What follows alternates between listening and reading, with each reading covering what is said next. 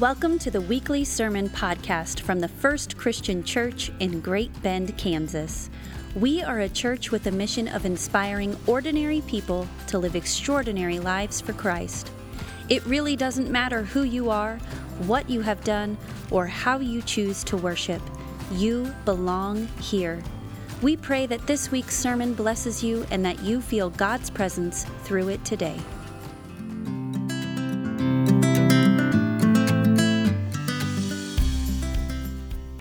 Today we're in the fourth and final week of our sermon series called At the Movies. And as you guys know, what we are doing in this series is using the power of movies to bring to light the teachings of the Bible in practical, concrete kind of ways, to not only help us to understand these truths in deeper ways, but also to catch a glimpse of what it might look like to go out and live these teachings in our own lives. So this morning, and to close this series out with a bit of help from Mr. Rogers, I want to show you that contrary to popular belief, if you are a Christian, you're a minister. And I really want you to hear that. If you are a Christian, you are a minister. Now, as all of you know, in our world today, there seems to be this distinction that has been made between ministers and lay people. With ministers being the people that God has called to do all the work that pertains to the kingdom of God, and then you have lay people, your ordinary average people, who attend church and then they help out on occasion. Or to make this practical, you have someone like me, and in my title there is the name minister, right? I'm the guy who works at this church. And then you have someone like John Sheets. And what happens when you compare someone like John and I is most of the time when people think of John, they don't think of him as a minister, when automatically they think of me as a minister. And the reason they think of me as the minister, I'm the one who went to school for 8 years. I'm the one who's been working in the church in some form or fashion for the last 22 years. I'm the one who preaches and teaches, while John doesn't do that work. Or even though John has been a huge part of this church for the last 20, 30 years, we wouldn't be the church we are without him. What John did for most of his life wouldn't have been seen as ministry by most people. Or because he spent 15 years working for Halliburton as a truck driver and a cement plant manager, and then for the county weeds department, most people in their minds, they didn't think of that as ministry. Now, it doesn't mean it wasn't important. It doesn't mean it wasn't foundational. They just don't see that as ministry. And I would even venture that no one in this room, when they think of John, and how many of you guys know John, right? If you don't know John, he's the guy ducking down in the back here who does our stuff for us. And I would venture to say that none of you, when you think of John, you think of him as a minister, including John himself. Now, a part of the reason why we think this way, or the reason why we have separated ministry or ministers and everyone else in our minds, is because early on in the development of the church had to organize itself to deal with the growing numbers of Christians. Or they had to start training and hiring people to oversee and run local communities, local congregations, to keep up with this rapidly growing church. Which, by the way, is not a bad thing, right? Getting organized is not a bad thing. It's what you have to do. In fact, it's part of the reason why there's 3 billion people in the church today. We got organized. That's a good thing. But where the problem comes in my estimation, and this is a gross oversimplification of this, is that over time, those who were running the church started to think of themselves as different or above the people who just attended. Or because they were the ones who were trained to do the work, they began to think that somehow they were special or above your normal, everyday lay people. And then they started to teach that, which then in turn became a way of thinking in the church. So much so that for most of church history, there has been a clear distinction between ministers and everyone else. Or is why people don't think of John as a minister and everyone in this congregation thinks of me as a minister because I'm the one sitting up here. So now that you've got all that kind of running around in the back of your brains, this foundational piece, what I would like to point out to you is that contrary to what most people believe, and contrary to what some churches still teach today, according to the New Testament, if you are a Christian, if you have chosen to follow Jesus, then you are a minister. Or someone who's been called by God to join him in the work of bringing heaven to earth in all that you do. Or let me just give you a taste of this. And I can just give you a taste because this is all over the New Testament, but I think this brings it to light most clearly. So when you look into why Jesus called his 12 disciples, which we delved into a little bit last week, you'll find that what Jesus was doing by calling these men was gathering together these 12 men to teach and to show them everything they needed to know about the kingdom. And the reason he did that was not just so they could know that, but to send them out in the world so they could do the exact same thing, so they could do that kingdom work. Or as Mark 6, 7, and 12 and 13 explains, he called the 12 and began to send them out 2 by 2 and gave them authority over unclean spirits. So they went out and they proclaimed that all should repent. They cast out many demons and anointed with oil many who were sick and cured them. Or notice, again, Jesus didn't just call these people to give them information. He called these people to give them information so they could take that information, that life, that purpose, and go out and live it. Then what you'll find happening as you follow the story of the disciples out through the rest of the New Testament is not only did these disciples go out and do what Jesus did, but just like Jesus, these disciples also called other disciples. Right? And the way they did that was they began to create these communities, ecclesia, churches, where they taught their disciples the way of Jesus. But again, it's not just so they can have this information. That doesn't do the world any good. You can have everything figured out and you don't do anything with it. It doesn't do anybody any good. No, the reason they're taught this information is so they too can take that information, that purpose, that life, and go out into the world as kingdom workers as well. And so what that reveals to us about the early Jesus movement is that for the most part, there really was no hierarchy with someone being better than others, someone considered to be better. No, what you're going to find are normal, average, everyday people who have decided to follow Jesus, gathering together to learn what Jesus taught and did within a community so that they too could go out and do the work of the kingdom. Or so that they too could become ministers in their own way, their own time and place. Then what happens when you move a little bit beyond kind of the Gospels, the book of Acts, and you get into Paul? You'll find that according to Paul, not everyone was called to be a traveling evangelist. Not everyone was called to do ministry in the exact kind of way. No, according to Paul, to be a minister of the gospel meant that you take the gifts and talents that you have, the things that you're good at, and you use that for the sake of the kingdom. Or as Paul explains in 1 Corinthians 12 and 14 through 19. For just as the body is one and has many members, and all the members of the body, though many, are one body, so it is with Christ. Indeed, the body doesn't consist of one member, but of many. If the foot would say, because I'm not a hand, I do not belong to the body, that would not make it any less a part of the body. And if the ear would say, because I'm not an eye, I do not belong to the body, that would not make it any less a part of the body. If the whole body were an eye, where would the sense of hearing be? If the whole body were hearing, where would the sense of smell be? But as it is, God arranged the members in the body, each one of them, as he chose. If all were a single member, where would the body be? Or note that in the body of Christ, which is just a metaphor to talk about the church, there's no hierarchy. There's no part that's any better than any other part. No, in the church, you have different people with different gifts and talent, called to do different things, but all for the same purpose, but all for the same thing, the kingdom of God. Or another way to say it is everyone has a ministry. Everyone has a ministry. Everyone has something that God has called and created them to do because everyone is a minister. And again, you guys, I tell you this wonderful news and you sit there like, oh, thanks, Josh. Can we move on? I'm a little bored with that. I got it, right? Okay, so now what I hope is starting to become clear is that, again, according to the New Testament, there really isn't a distinction between ministers and everyone else. Like somehow ministers are better. Like somehow ministers are the only ones who are supposed to do this work. According to the New Testament, we're all called to be ministers, people devoted to causing God's kingdom to come and his will to be done on earth as it is in heaven, just in our own ways.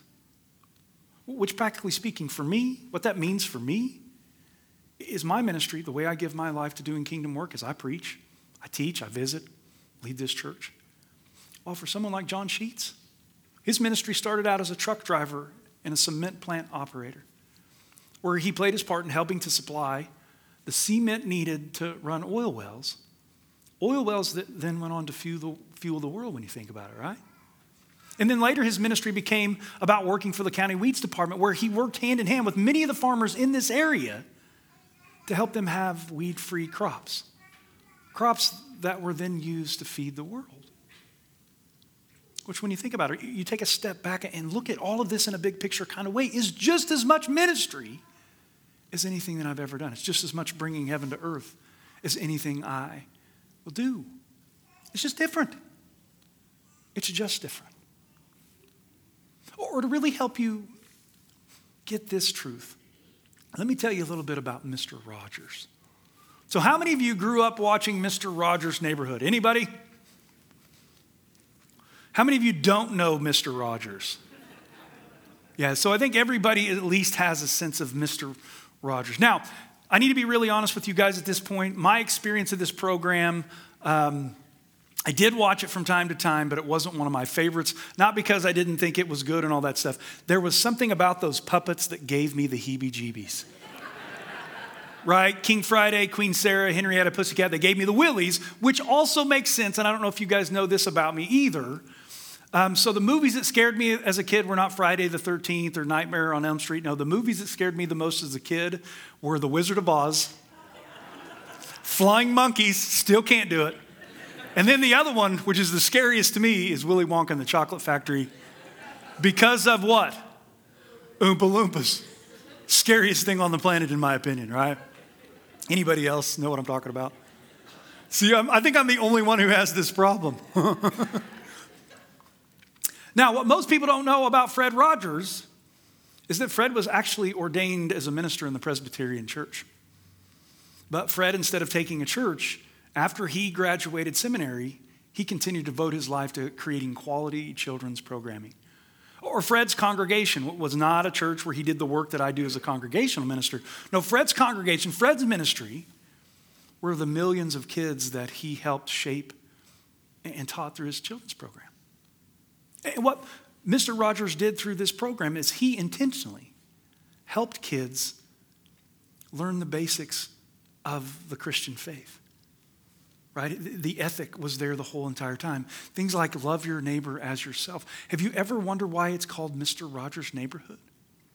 It has to do with loving your neighbor as yourself. Don't lie, don't cheat, be kind, listen to your parents. And then the most amazing thing that Mr. Rogers did, which no children's program did or does today, is he took on the hard topics of the world at that time. Death, divorce, war, civil rights, all those things going on in the 60s and 70s. He didn't deny it. He didn't walk away from it. He didn't just entertain. He took those things head on because that's what his congregation needed. Or Mr. Rogers, as an ordained evangelist in the Presbyterian Church, devoted his life to sharing the love of God, bringing heaven to earth through a children's program, which was a ministry that, when you think about it, rivaled the work of the late, great Billy Graham when it came to shaping the minds of American children. Or let me show you a quick video clip from the movie A Beautiful Day in the Neighborhood that shows the influence of Fred's ministry on the world. Check this out, and I would encourage you to sing along. Do it. Hey, Mr. Rogers.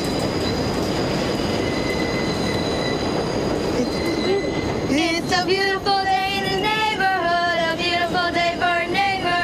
Would you be mine? Could you be mine? It's a neighborly day in this beauty wood, a neighborly day for our beauty. Would you be mine?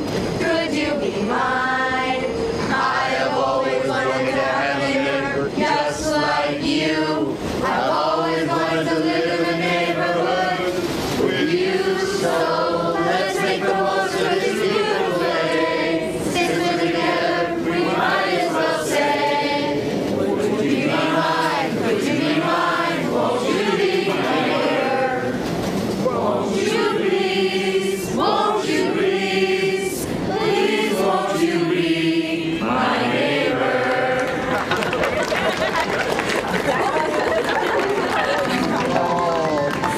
That was wonderful. Now, what I love about this clip is notice that when it started out, there were two girls singing this song, which makes sense.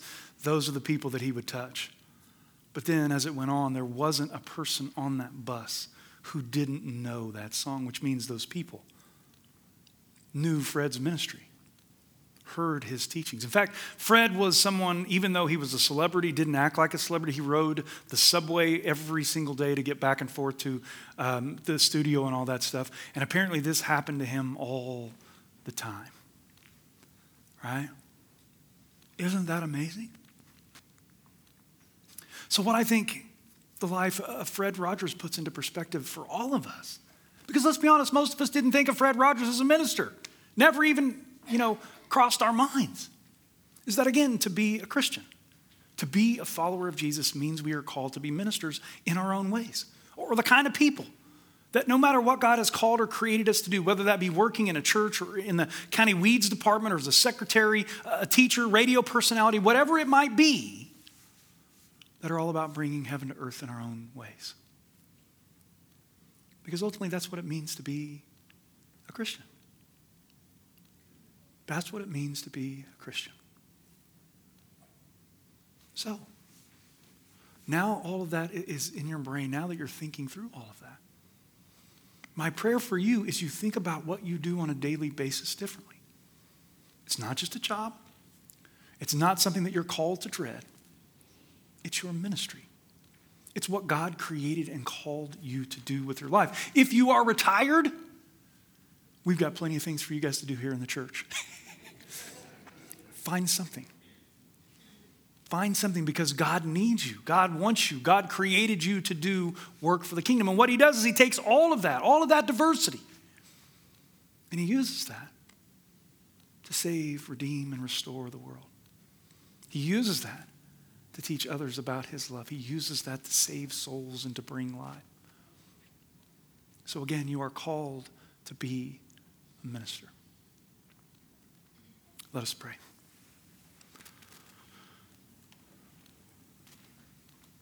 Father, it's amazing that something as simple as Mr. Rogers' Neighborhood can put into perspective that you have called us to be ministers. A people who are supposed to devote our lives to your kingdom work, a people who are called to be devoted to sharing your love, your grace, your life, your hope, your salvation with the world. So today, O Lord, my prayer for all of us is that as we go back out into the world, we think about what we do differently. We think about our lives differently. We think about our work not just being work, but a holy task that you have given us and our part to play in your body. So, Lord, help us not just know, but to live every single day as ministers of your gospel message. It's in your name and for our sake that we pray. Amen. Would you please join singing Jesus Loves Even Me?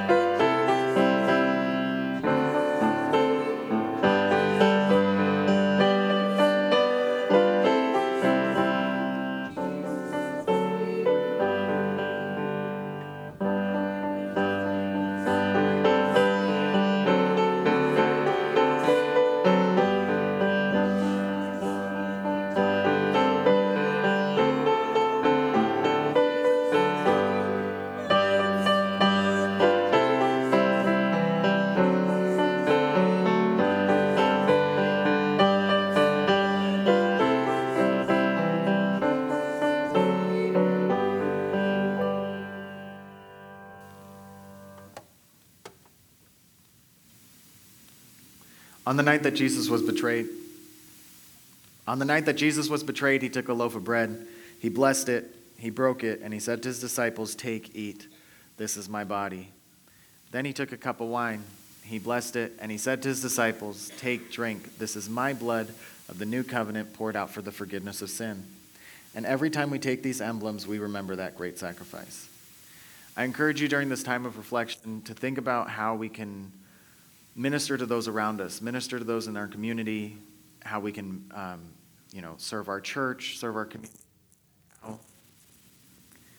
and how we're the ones who need to bring heaven to earth in all that we do. Let's go ahead and pray.